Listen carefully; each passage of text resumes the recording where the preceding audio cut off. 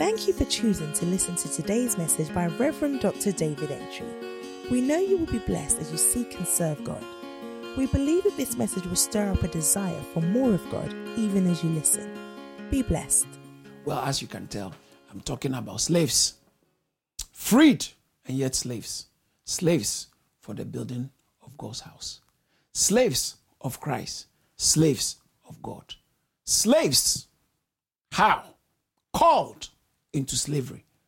Born again into slavery. Born into freedom, but into slavery. Free and yet slaves. Free from what? And slaves of what? Slaves of Christ. Let's explore it. In Jude chapter 1, from verse 1, it said, Jude, a servant of God. That word that was translated servant, when you check other versions, it says that a servant of Jesus Christ, a slave of Jesus Christ. Jude is a slave of Jesus Christ. Now, this is one thing I noticed in the scriptures. The apostles, or the writers of the text, the apostles actually enjoyed, it was a point of pride. They enjoyed depicting themselves, presenting themselves, and describing themselves as servants or slaves. When you come across, as I said, in some of the versions translated servant, but it's slave, and it's the same thing. So, because slaves are there to serve. So, slaves of Christ, slaves of God. Romans chapter 1, verse 1. Paul, a slave of Christ. Philippians chapter 1, verse 1. Paul, a slave of Christ. Galatians chapter 1, verse 10. It talks about how if I seek to please men, I will not be the servant of God. I will not be the servant of Christ. That's the word. I will not be the slave of Christ. So he said, I'm a slave. Paul enjoyed describing himself as a slave of Christ. Peter, 2 Peter chapter 1, verse 1, said, Peter, a slave of Christ. James chapter 1, verse 1, James, a slave of God. Another word is bond servant, the same. Slave, the servant, bond servant. Bond servant is like a proper slave. I belong to him permanently in my life. Hallelujah. So they enjoy describing themselves as slaves. When you read Ephesians chapter 3 verse 1, 4 verse 1, Paul says that Paul, a prisoner of Christ, come on. He was in prison when he was writing the epistle, the letter, and he said he's a prisoner of Christ. He wasn't a prisoner of Christ.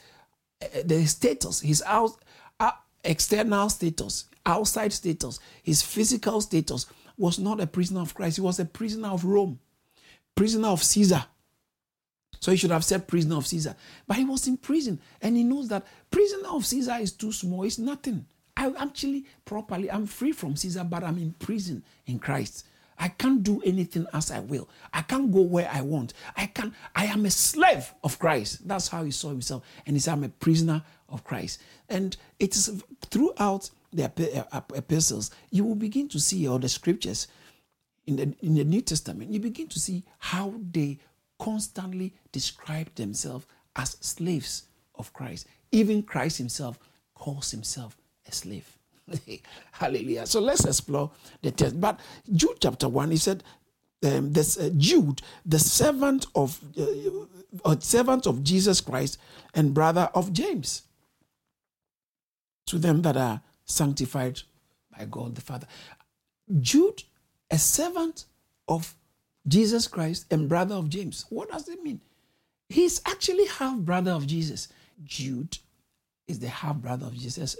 So does that mean Mary had two husbands? I said, no. Mary never had two husbands. But he didn't have only Jesus. She didn't have only Jesus. She had other children. So Mary had other children. In Matthew chapter 13, verse 55, it talks about the brothers.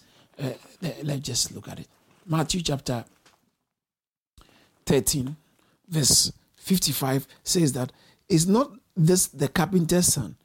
Is not his mother called Mary and his brethren? I think the New King James or NIV used the word brothers. So it's not Mary, his mother. And so they were talking about his actual family, his actual physical family, natural family. It wasn't like, just that, in those days when someone is this person, they are so close, so you call my brother. Family, friends become brothers. No, that's not in that sense. He's talking about, because they said his mother, Mary, and his brothers. So Jesus had brothers. Let's see. So his mother, Mary, and is it not the mother, is it not the carpenter's son? They didn't say his father, but it's a carpenter's son. Is it not the carpenter's son? Is not his mother called Mary, and his brethren James, Joseph, Simon, and Judas. Judas is Jude. Jude or Judah, same. So Judas or Jude was the half brother of Jesus Christ. In Matthew chapter 12, verse 26, Matthew 12, 26, Matthew 12, 26, and if Satan is, Matthew 12, 26, yeah. And if Satan cast out his, all right, I think I got my scripture wrong over there. But the point I'm making is that he is the half brother of Jesus. I'm sorry, it's 46. Please pardon me. While he yet talked to the people, behold, his mother and his brethren stood outside, desiring to speak to him. Then one said unto him, behold, your mother and your brothers, your brethren, stand outside, desiring to speak to you. So he had natural family, mother and brothers. And James was one of his, James was one of his brothers, and as well, Judas was Jude was one of his brothers. When you look at John, let me just quickly show you something in John chapter 2, verse 12. John chapter 2, verse 12 says, after this he went down to Capernaum, he and his mother and his brethren and his disciples, and they continued there many days. Chapter 5, verse 3 and verse 7. I'm sorry, it's John 7, 3. John 7, 3 and 5. John 7, 3. It says that his brethren therefore said unto him, depart thence and go into Judea, that thy disciples also may see the works that thou doest. Look at verse 5. Neither did his brethren believe in him. So his natural brethren didn't even believe that he was the Messiah at the time of his living. But when he died, now they called themselves his slaves. God, they believed, they knew that was the Messiah. They knew, and they believed him by faith. So Jesus Christ had natural brothers. And I think, let me just add, I like this particular text. In Acts chapter 1, verse 14, look at this. And these all continue with one accord in prayer and supplication with the women, and Mary, the mother of Jesus, and with his brethren. Now his brothers has become born again. So they were actually with him and his brethren. So there in 1 Corinthians chapter 9, verse 5, 1 Corinthians chapter 9, verse 5, it says that have we not power to lead about a sister, a wife, as well as other apostles, and as the brethren of the Lord, and Peter, save us. So what Paul was saying, don't I also have a right to one of these sisters in church, marry her? Paul was not married, but he was trying to say, I also have a right to. I have a right to marry. Just like the other apostles and the brothers of Jesus have married some of the sisters in the church. I also have the right. So Jude verse 1 is usually only one. Jude verse 1 says that Jude, a servant of Jesus Christ. He should have said a brother of Jesus Christ. Because from what we have read, you can see they even used to say the brothers of Jesus, the brother of Jesus. And they were the brothers of Jesus. Physical, natural, Mary's children with Joseph. But God, her first child was the supernatural work of God by the Holy Ghost on her. Said Luke chapter 1 verse 35, the Holy Spirit shall come upon you, and the power of the highest shall overshadow you. Therefore, that which will be born in you shall be called the Holy Child of God. So God himself came to be responsible for the fetus that grew in the womb of Mary without any relationship, physical, intimate relationship with any man. God himself the Holy Spirit came upon her and formed a fetus, started forming a fetus. who became Jesus Christ, physical Jesus Christ. Hallelujah. So God came into, it's like, as it were, God came into the womb of a woman and wrapped himself with humanity. And so he was born to be a human being and always remains human being up till now. So he said, Jude, a slave, but they didn't focus on calling him brother. They rather focused on calling him their master. So Jude said, I am a slave of the Lord Jesus Christ. You can't do the work of God effectively until this issue of slavery, okay, for Christ is taken care of. But I said free and yet slaves. Free from what?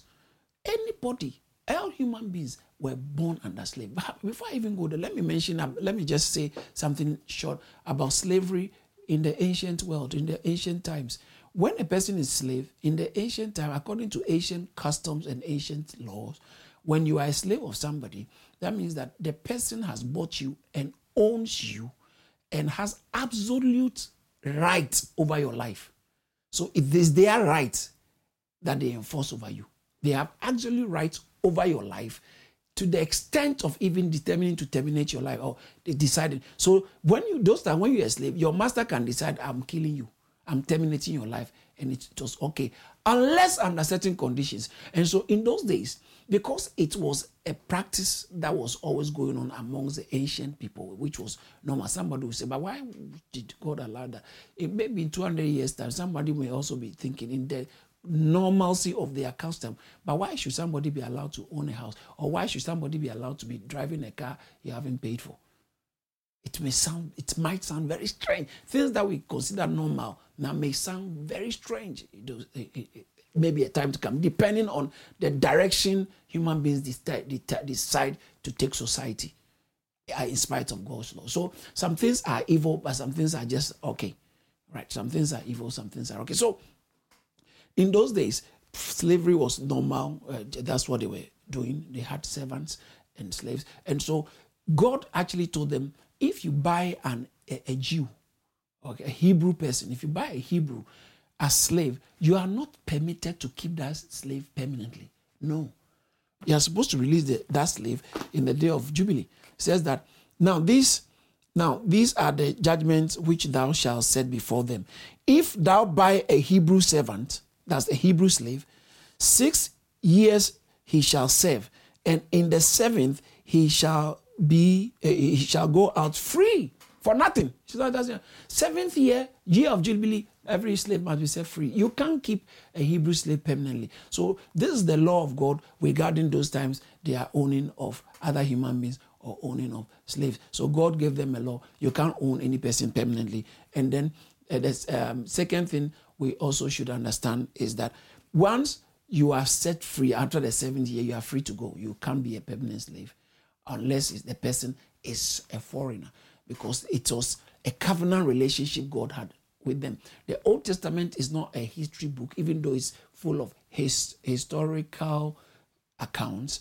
It's more of covenant relationship. It's so not God's relationship with humanity in general, but God's special relationship with his chosen people. That was what the Old Testament. So it's a covenant relation. That's why it's called Old Testament, the Old Covenant. It was a covenant relationship with a people which God had. All right. So now, when they bought a foreigner as a slave, that you are just free to keep the person, because that is not in covenant.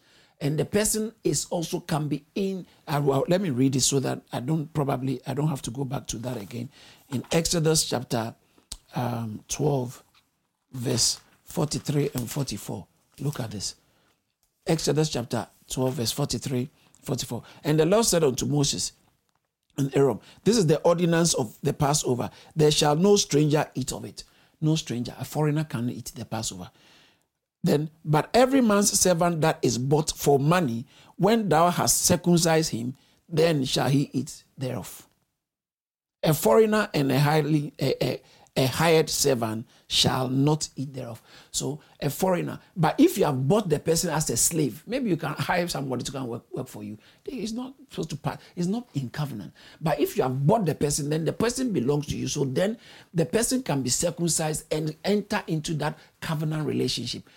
So that was the restrictions and instructions God gave them concerning slavery. So number one, you can buy a slave, a Jew, a Hebrew, but you can't keep him permanent as a permanent slave. And number two, you can keep a permanent slave once he's a foreigner or a stranger, but it can become part of the covenant family once the person is circumcised and you own the person, you've bought the person. So it was something that was happening in those days. And so the apostles, when they said we are slaves of Christ, they had this understanding. They had this insight about what it meant to be slaves. But now, bringing it in today's terms, I'm speaking about freed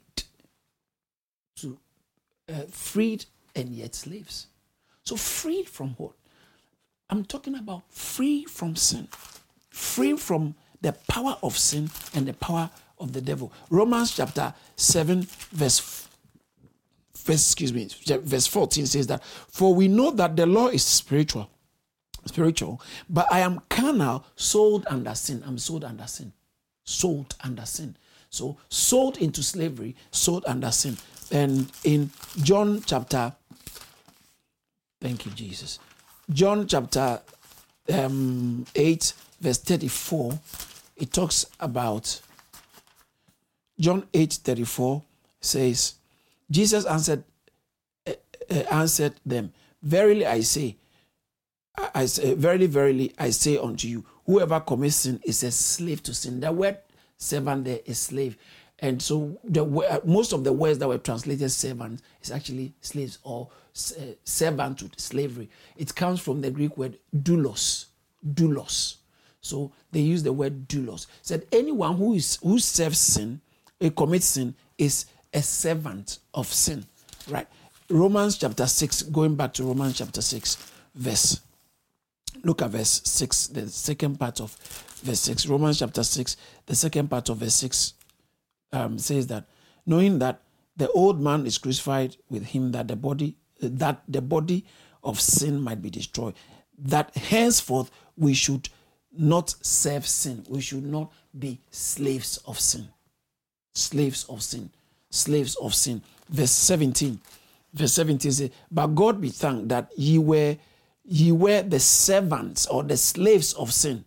So that used to be our status.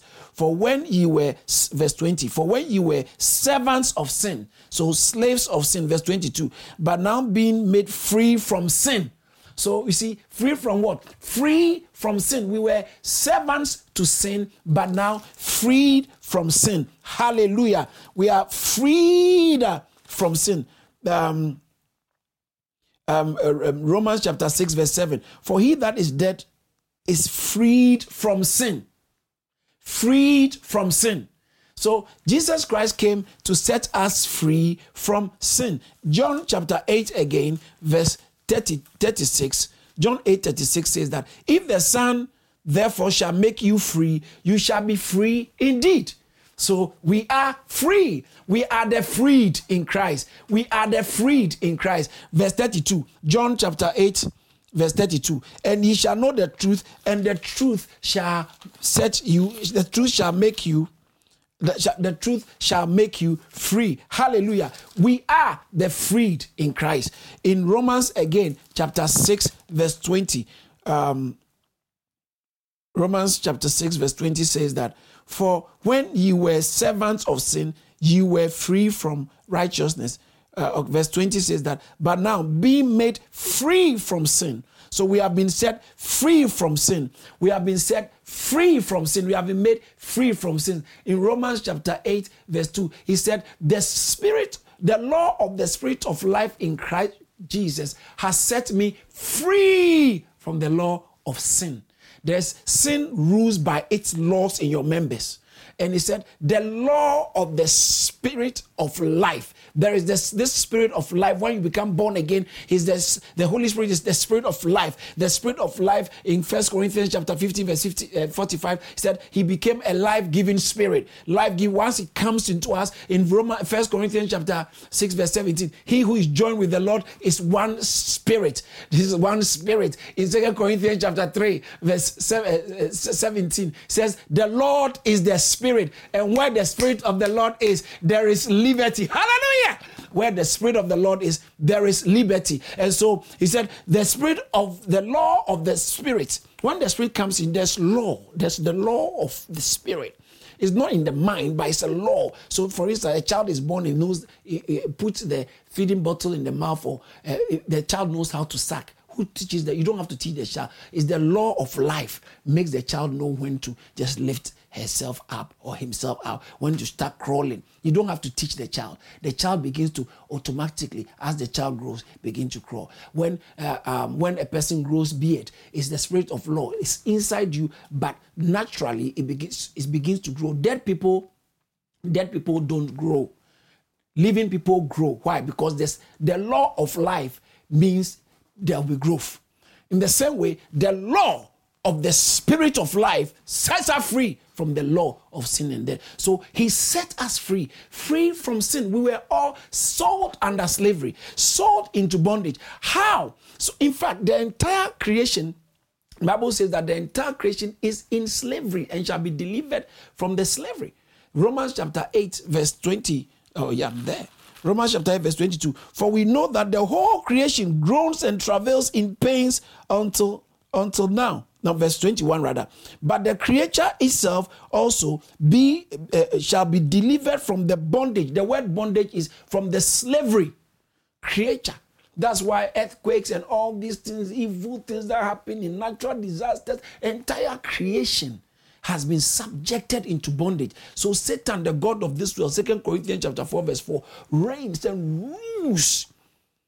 But when we are in Christ, he doesn't have dominion over us. That's why Christ could be walking and commanding the storms to cease, and the storms could cease. Why? Because he wasn't walking and he wasn't under the power of the devil, under the power of the control of the spirit or the god of this age.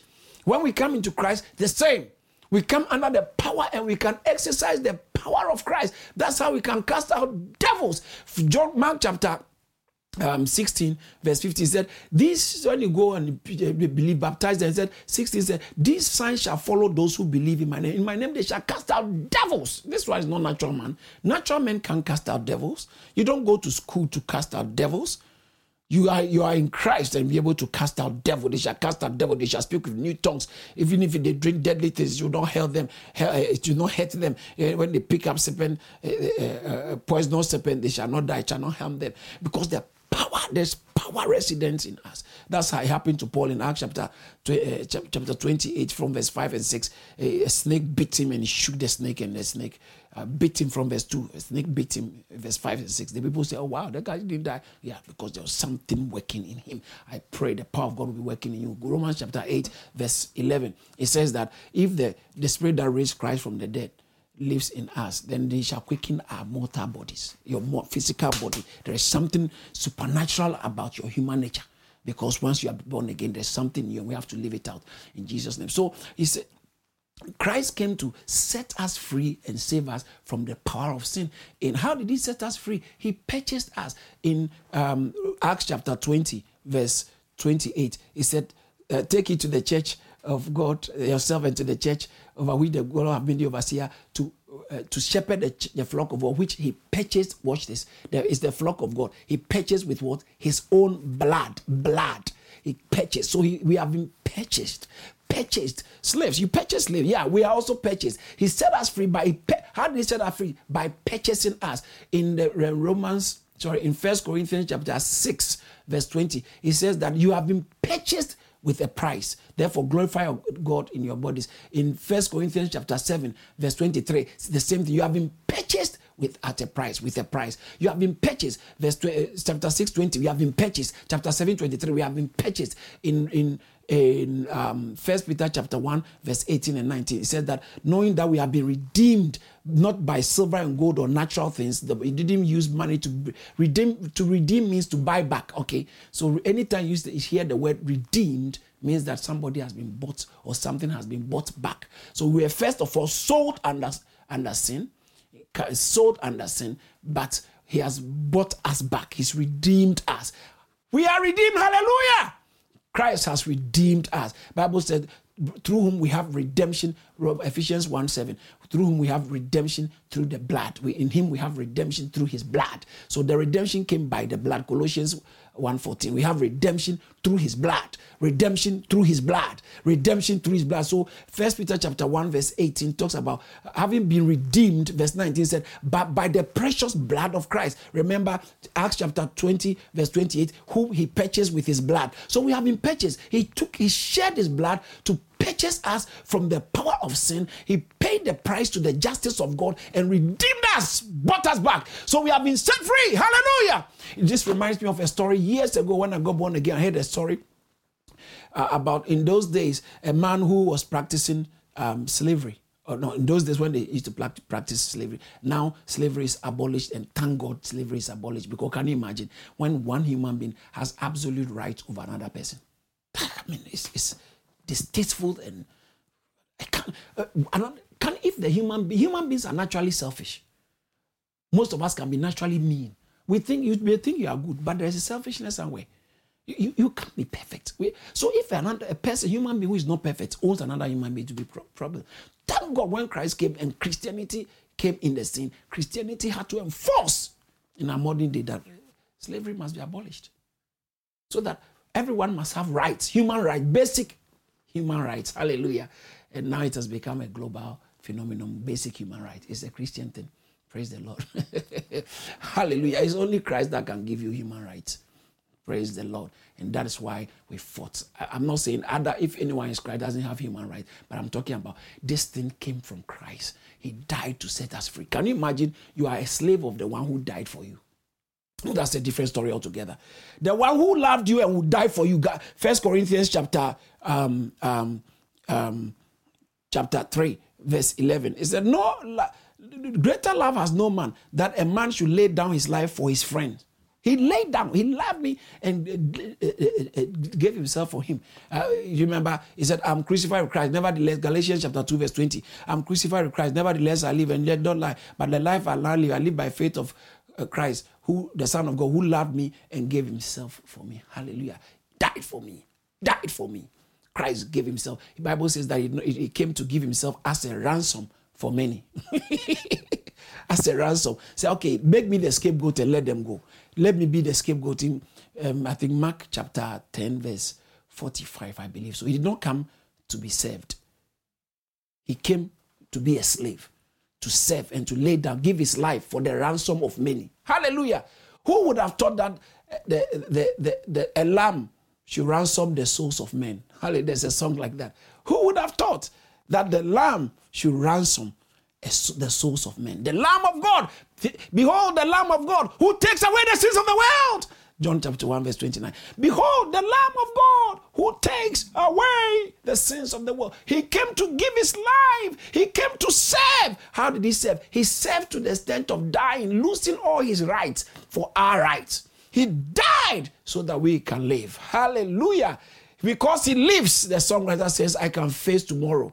He says, I think in John chapter, where he spoke about the persecute you, I think John chapter 14 verse 19 or John chapter 16 verse 19, I think so. It talks about that. I live, you will live. Because I live, you shall live. Hallelujah. He died and resurrected. And we have a high priest who lives forever, ever liveth to make intercession for us. Hebrews chapter 7 verse 25. He ever liveth to make intercession for us, to enforce that we are enjoying the life, or we are getting and receiving the life he died for us for. So, coming back to the point, he paid the price. I was telling you about a story in those days, how a man went to the slave market to go and buy a slave. And so the slaves were for sale. And they brought this strong looking man, and then they brought the slave, and everybody said, oh, this will be a good slave. It looks strong, it looks healthy. And so those that it's like auction. You bid, and this one bid, and then this one bid. The one who, by the time the auctioneer's hammer hits the table, the one who has the highest price takes the slave. And this gentleman, very wealthy, exceptionally wealthy, was sitting on the back there. And then they brought the slave. This one said, I'll give $100. This one said, I'll give $200. Then so, okay, I'll give $500. Whoa. And this one said, I'll give $600. This was I'll give $650, $675. Then this was another person said I'll give $800. Whoa! And one man just decided to crush it. And he said, I'll give $2,000. Everybody felt, whoa. Another person said, no, okay, I'll give 2001. Another person, 2,150. And so the auctioneer's hammer was about to go down. Now it's gone very high. It's about to go down because the price is high. 2,150, 2,150, 2,150. Just before it was about to go out, the man at the back said, I'll give 7 million. Preposterously outrageous, out of the range. And everybody turned, well, who is this madman? Are you sure? But once you say it, you have to pay for it. And so the man went, opened his treasures and paid, and took the slave. Said, let's go. The slave knew that today, the way I've been bought, this one, I'm dead. It's going to really have a piece of my flesh. This man will use me. The slave felt so sad. And he took him, put him on his horse, said, join my chariot, my convoy, let's go. They went, they traveled miles away, days journey. They went. After they traveled far away, they got to a place. The man got down and told the slave, come out. And then look at the slave. He said, go. And the slave said, where should I go? He said, no, go away. Where should I go? He said, go. He said, you are free, go. So the slave started going, he took a few steps. He thought that was a trick, so he can use that to kill him or something. The slave stood and watched. He said, do you mean I should? I said, go. The slave took few steps and when came back, he said, no, how can I go? I can't go because you bought me and I belong to you. He said, yes. I mean, go. You mean I should go for forever, free forever? He said, yes, go free forever. He said, why? But why did he said, yeah, I want to set you free. He said, but did you have to pay such a price for me? He said, yes, because I loved you. I love you. And that's why I paid the price no one can pay just to set you free. Is it not interesting? Christ paid the ultimate price that no creature can pay to set us free. So we have been set free. But for what? We've been set free unto slavery. So the apostles, knowing that, they began to see themselves. Look at Romans chapter 6 again. Romans chapter 6 verse 20. For when we were servants of sin, you were free from righteousness. Verse 22 says that. But now, being made free from sin and become servants of God. See, that word servant is slaves of God. We become slaves of God. Slaves of God. And so we have been made free to become slaves of God. It's very interesting and it's very important. Everybody understands that once God has set you free, he has set you free to be a slave of him, of his. But in Exodus, Exodus chapter, I think I read it. When a Jew, a Hebrew is set free, you can't own a Hebrew slave forever. But once you set him free, he can come back. I think I should read it. Exodus chapter, I think it's this. Exodus chapter 21, verse 6. Interesting thing, let me read it now, I'll make a comment on that. It says that if a master have given him a wife, and okay, I thought we call that. Verse 5. If the servant shall plainly say, I love my master, my wife, and my children, I will not go out free. Then the master shall bring him unto the judges. He shall also bring him to the door and unto the doorpost, and his master shall bore his ear through with an awl, and he shall serve him forever. Now, a Jew can serve somebody forever. A Hebrew man can serve somebody forever after he's been set free. And he says, no, now I'm free. With my own freedom, I want to submit and serve you for the rest of my life. Then he will take him to the judges and then they will sign the documents. He said, I love my wife. I love my children. I love my boss. I want to be his permanent servant. God is very good. Sometimes, so good people having slaves, sometimes the slaves feel it's better for me to be in this man. It's just like, look at the prodigal son. He said, I prefer to be a slave in my father's house. Because even the servants and slaves, they eat well, they enjoy well. Let me go and join them.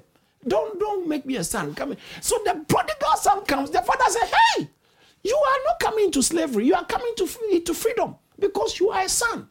He who the son sets free is free indeed. Hallelujah. Oh, man. So Paul and the early apostles, they considered themselves as slaves. Look at this. Paul said in Romans chapter 12, verse 11, consider this. He says that, Not slothful in business, fervent in the Lord, serving the Lord. When you come across that word serving, the original Greek word means that serving as a slave in the Lord. So it said serving the Lord. 1 Corinthians chapter 9 verse 19. I will read 1 Corinthians chapter 9 verse 19. 2 Corinthians chapter 4 verse 5. Oh, I pray that somebody's receiving something.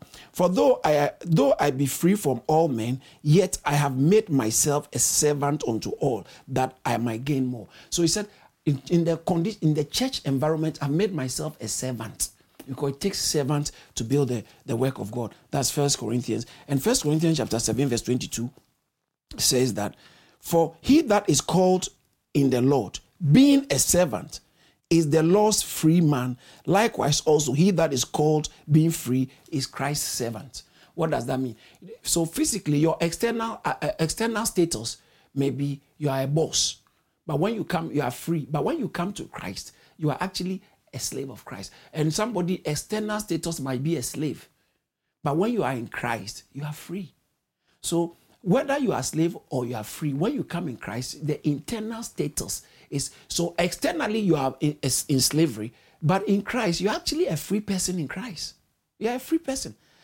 However, you may be free outside. You can't just come in and say, I'm free, I want to instruct people, I want to do this. No, you're actually a slave of Christ for the service for his service. Hallelujah. So he says that, I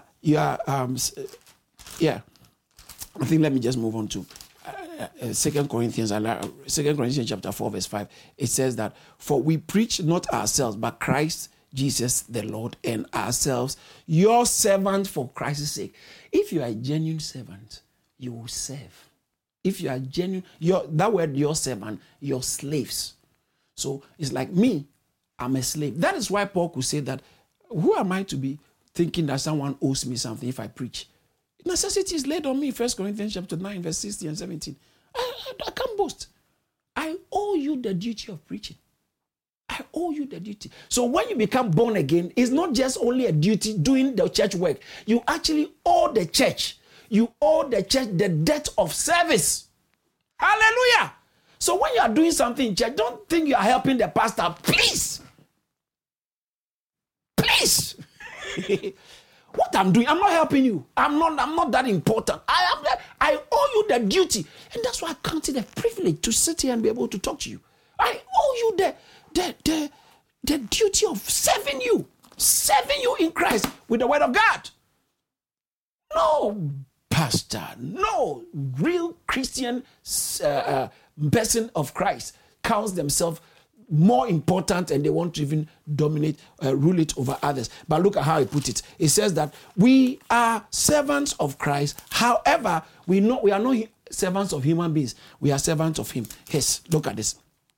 1 Corinthians chapter 7 verse 22 again. For he that is called of the Lord, being a servant, is the Lord's free man. Likewise also he that is called, being free, is Christ's servant. Watch this. Verse 23. Ye are bought with a price. Be not ye the servants of men. I am not servant of men for men to control what I can and what I should do, how I should serve God. I am actually servant of God. That is what he told them in the God told them under the law, the Mosaic law. Can you imagine in Exodus chapter 21, from verse 1 downwards, but verse 6 is what we read. If he brings himself, he can boil his hole in his ears. From verse 1, God said that, Exodus chapter 21, after God has given Exodus 20 is more about the 10 commandments. Then when he started giving laws regarding human relationship, when he started giving ordinances regarding human relationships, guess where he started it from? He started it from master and servant, or master and slave. Why? Because it takes a certain to be able to obey the law of God to fully, in its fullness. It takes the spirit of a slave. It takes the spirit of the love and the obedience of a slave to be able to live the law of God. Takes the spirit, the love, and the obedience. So when it came to human relationship, God ordinance concerning human relationship, he started it with masters and servants, or masters and slaves, because, as I said, it takes the spirit of a slave, the spirit, the obedience, and the love. So the spirit, the love, and obedience, the spirit, love, and obedience of a slave to be able to obey the law of God. It's true. It's true. Let me read a few scriptures for you to see. In Matthew chapter 22, verse, hallelujah, hallelujah, praise God. Thank you, Jesus. Matthew chapter 22, verse 36 to downwards, it says that, Master, which is the greatest commandment in the law? Jesus answered and said to him, Thou shalt love the Lord your God with all your heart, with all your soul, with all your mind. This is the first and the greatest commandment, and the second is like unto it. Thou shalt love the Lord thy God with thou shalt love thy neighbor as thyself. And on these two commandments hang all the law and the prophets. He said this whole law thing is hinged on service. It's hinged on loving service. You love God and you serve Him. Galatians chapter 5. Thank you, Jesus. Galatians chapter 5, watch this, verse 13. Verse 13 and 14 says, For brethren, ye have been called unto liberty. Only use your liberty for an occasion. Only use not your liberty for an occasion of the flesh, but by love serving one another. We are set free to serve. That word serving is being a slave. Serving like a slave, one another. We have been set free to serve as slaves. To serve like a slave will serve. Hallelujah. Woo! Matthew chapter 20. Matthew chapter 20, verse 27 and 28. Thank you, Jesus. Matthew chapter 20, verse 27 and 28 says that, and whosoever will be chief amongst you, let him be your servant. That word, your slave. Let him be your slave, your doulos, your slave.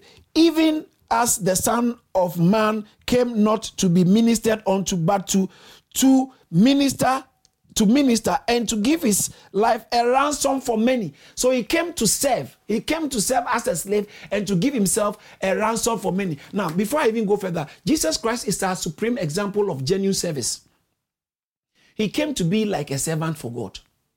In Philippians chapter 2, verse 7 and 8, the Bible says that, verse 6 says, he did not count equality with God something to grasp to, but he humbled himself and became obedient, even, let me read it.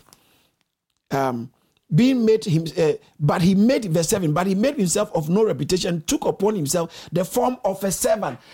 I think the NIV says the form of a slave. Philippians chapter, because of my time, I think it should. NIV says that he took upon himself the form of a slave.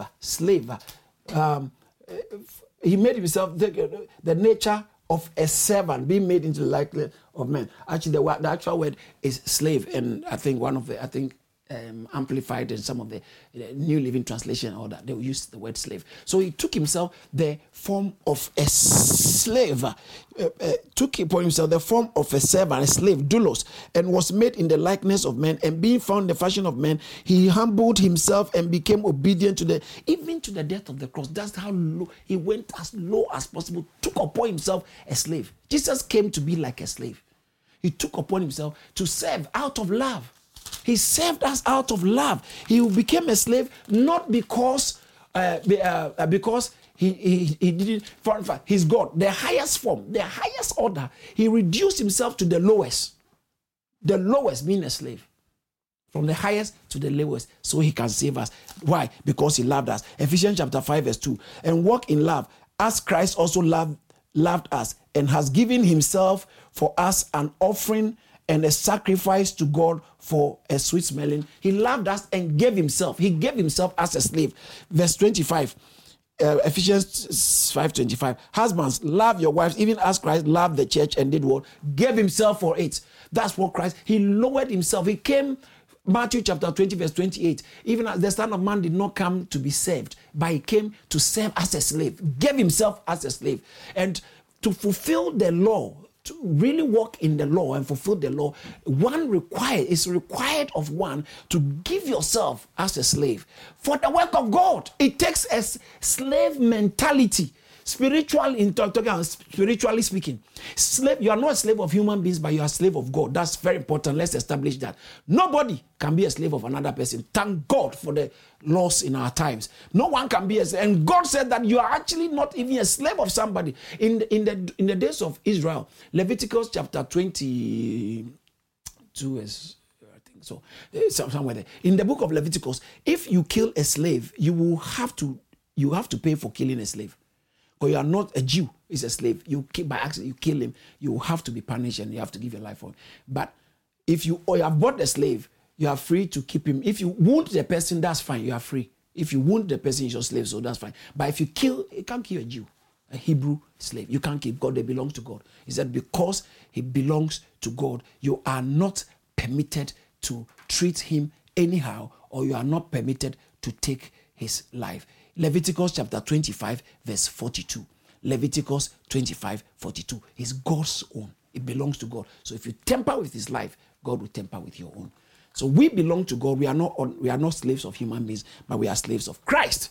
And that's why Jude said, Jude, a slave of Christ. Paul, a slave of Christ. Peter, a slave of Christ. They were happy to see themselves. He said, I made myself a slave of all in the name of Christ. As I serve Christ, I'm serving all. It's very important to understand. So Jesus is our supreme example, but let's look at, in fact, Jesus Christ in obedience to God in John chapter 14, verse 31, he said, because I love my Father, I will obey him. He went to the extent of dying, ready to die, to show his obedience. It's a kind of the heart of a slave, the spirit of a slave, the love of a slave, and the obedience of a slave. It takes to be able to walk in the law of God, obedient, to obey God properly. Praise the Lord. Hallelujah.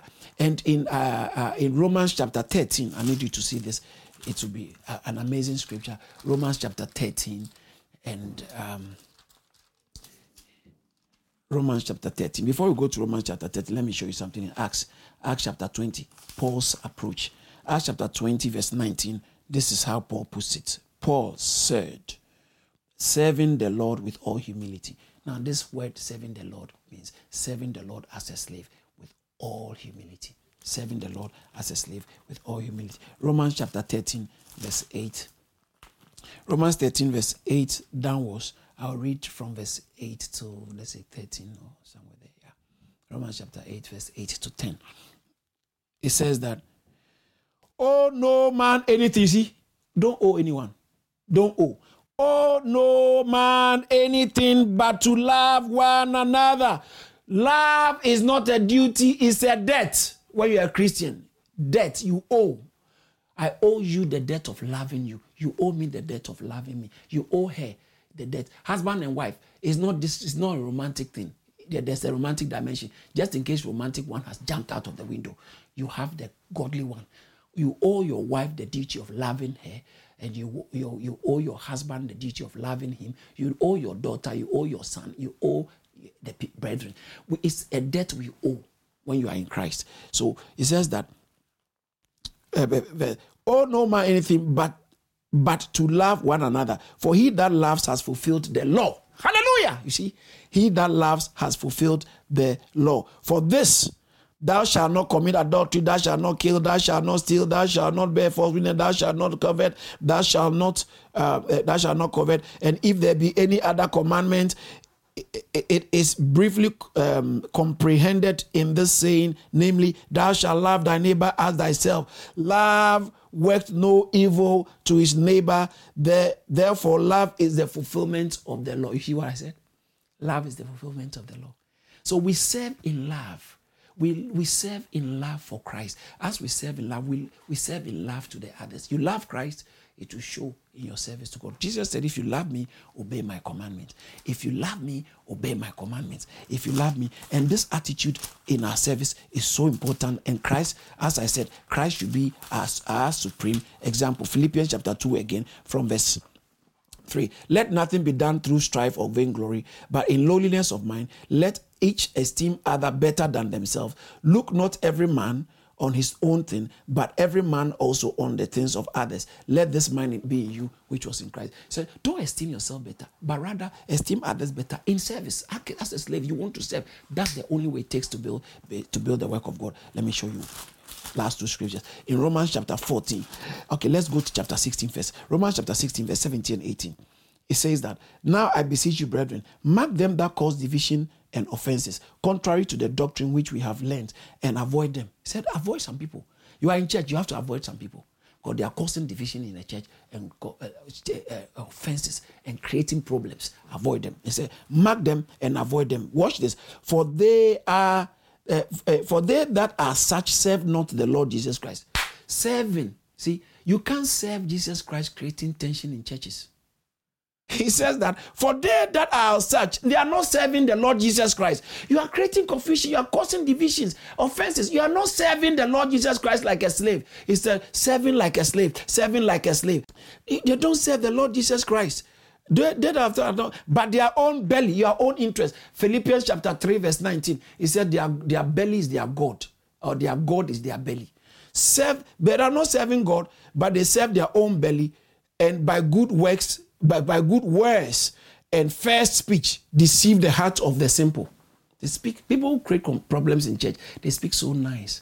They speak so believably. You can believe them. Good words and fair speeches. Fair speeches and good words. I don't know how I entered into this, but it's good. Fair speeches. They deceive those who are simple. That's why every pastor must take your time, teach people on church principles, teach people on the church life, teach them how to relate with one another and what to watch out for. You have to watch, because who shall enter us? And they use good words and fair speeches. Fair speeches. I'm talking about what gossip is, to talk about a problem where you are not part of the problem and you are also not part of the solution. That's gossip. You are talking a problem where you are not part of the problem, you are not part of the solution. It's gossip. Gossip destroys the church. Chapter 14, verse 17. It says, the kingdom of God. Oh, hallelujah. For the kingdom of God is not meat and drink, but righteousness, peace, and joy in the Holy Ghost. That's the kingdom of God. Watch this. I thought that was the end, but no. Watch this. For he that in these things serve Jesus Christ, or serve Christ, is acceptable to God. And you are serving. We serve like a slave, but we are to serve in righteousness, peace, and joy in the Holy Ghost. He that serves Christ in these things is acceptable of God. And watch this. It's acceptable. Let us therefore follow after the things that make for peace, and the things wherein one may edify another. Another translation where we build one another. Let's concentrate on those kind of things. Let's concentrate on the kind of thing. I think I don't want to visit this thing again. But in Galatians chapter 6, verse 17, Paul says that, let no one trouble me, for I bear in my body the marks of Christ. Remember in Exodus chapter 21, verse 6, he said, if he chooses to be a slave permanently, you bore a hole in the ear. Boring a hole in the ear is similar to circumcised ear. Revelation chapter 2, verse 7, he that has an ear, you have to bore a hole. Christ will bore a hole in your ear so you can hear him properly. It's clear your ear. He that has an ear, let him hear what the Spirit is saying to the church. In Psalm 40, verse 6, he says that it wakes my ear to hear. In Isaiah chapter 50, verse 4 and 5, it talks about, it teaches, it wakes my ear morning after morning to hear. In Psalm 40, let me just read that one. Oh, boy. In Psalm 40, verse 6, Psalm 40, verse 6 says that, if he now I'm reading Psalm 41. Please forgive me. Sacrifice and offering did thou didst not desire. My ear hast thou opened. May God burnt offering sacrifice. May God open our ears. May God open our ears. Isaiah chapter 50, verse 4 and 5. The Lord has given me the tongue of the learner of the land, and I know. That I should know how to speak a word in season to him that is weary. He wakeneth morning by morning, he wakeneth my ear to hear as the learned. The Lord has has opened my ears. May God open our ears. So if you are a genuine slave, you bore your ear. He that has an ear, let him hear what the Spirit is saying to the church. May God touch our ears. May he touch your ears. May he touch my ears. May he help us to give him a listening ear. In John chapter 5, verse 30, he says that I do not do things according to what I hear the Father do, that I do. John chapter 5, verse 30 says that I can of my own self do nothing. As I hear, a genuine servant, slave servant, were always interested in hearing what the Father and what the Master is saying to do. Now, since Christ is our supreme example, these are the 4 things Christ did to serve faithfully. 4 things he did. Number 1, he was continually crucified. In other words, he says that except a grain of which falls to the ground and dies, he abides alone. He entered into crucifixion. If you don't die to the flesh, you cannot live in genuine service for God. Even though he has redeemed you to serve, you have to die to the flesh. Number 2, that's the will of God. So Jesus was always doing the will of God. In John chapter 6, verse 38, the first one is John 12:24. Second one, John 6:38. He says that I just came to do the will of him who sent me, not my own will. I came to do the will of him that sent me. Number 3, do not seek your own glory. Jesus Christ did his own glory. Jesus Christ did not seek his own glory. He sought the glory of him who sent him. John chapter 7, verse 18. He said, I do not seek my own glory. I seek the glory of him who sent me. And then finally, the Bible says that he humbled himself and he became obedient. So submissive. He was submissive and obedient to God, even the obedient as far as the death. Even unto death. So submissive and obedient to God. So these 4 things, if we are copying Christ, then we also have to copy the same. Number 1, we have to live the crucified life. I'm crucified with Christ, nevertheless I live. All right. In Galatians chapter 2, verse 20. Nevertheless, so we have to be crucified with Christ. We have to live the crucified life. So you'll be able to do the proper building, church building, Christ serving, be a proper slave of Christ. So crucify with Christ.